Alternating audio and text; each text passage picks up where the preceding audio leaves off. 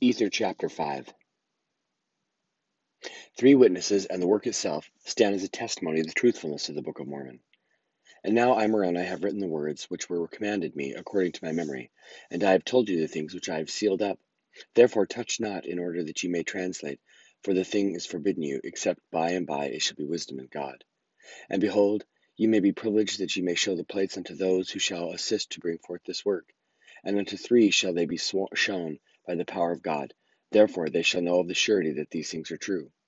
And in the mouth of 3 witnesses shall these things be established, and the testimony of 3 and this work, in which the work shall be shown forth the power of God, and also his word, and which the Father and the Son and the Holy Ghost bear record.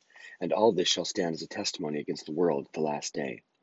And if it so be that they repent and come unto the Father in the name of Jesus, they shall be received into the kingdom of God.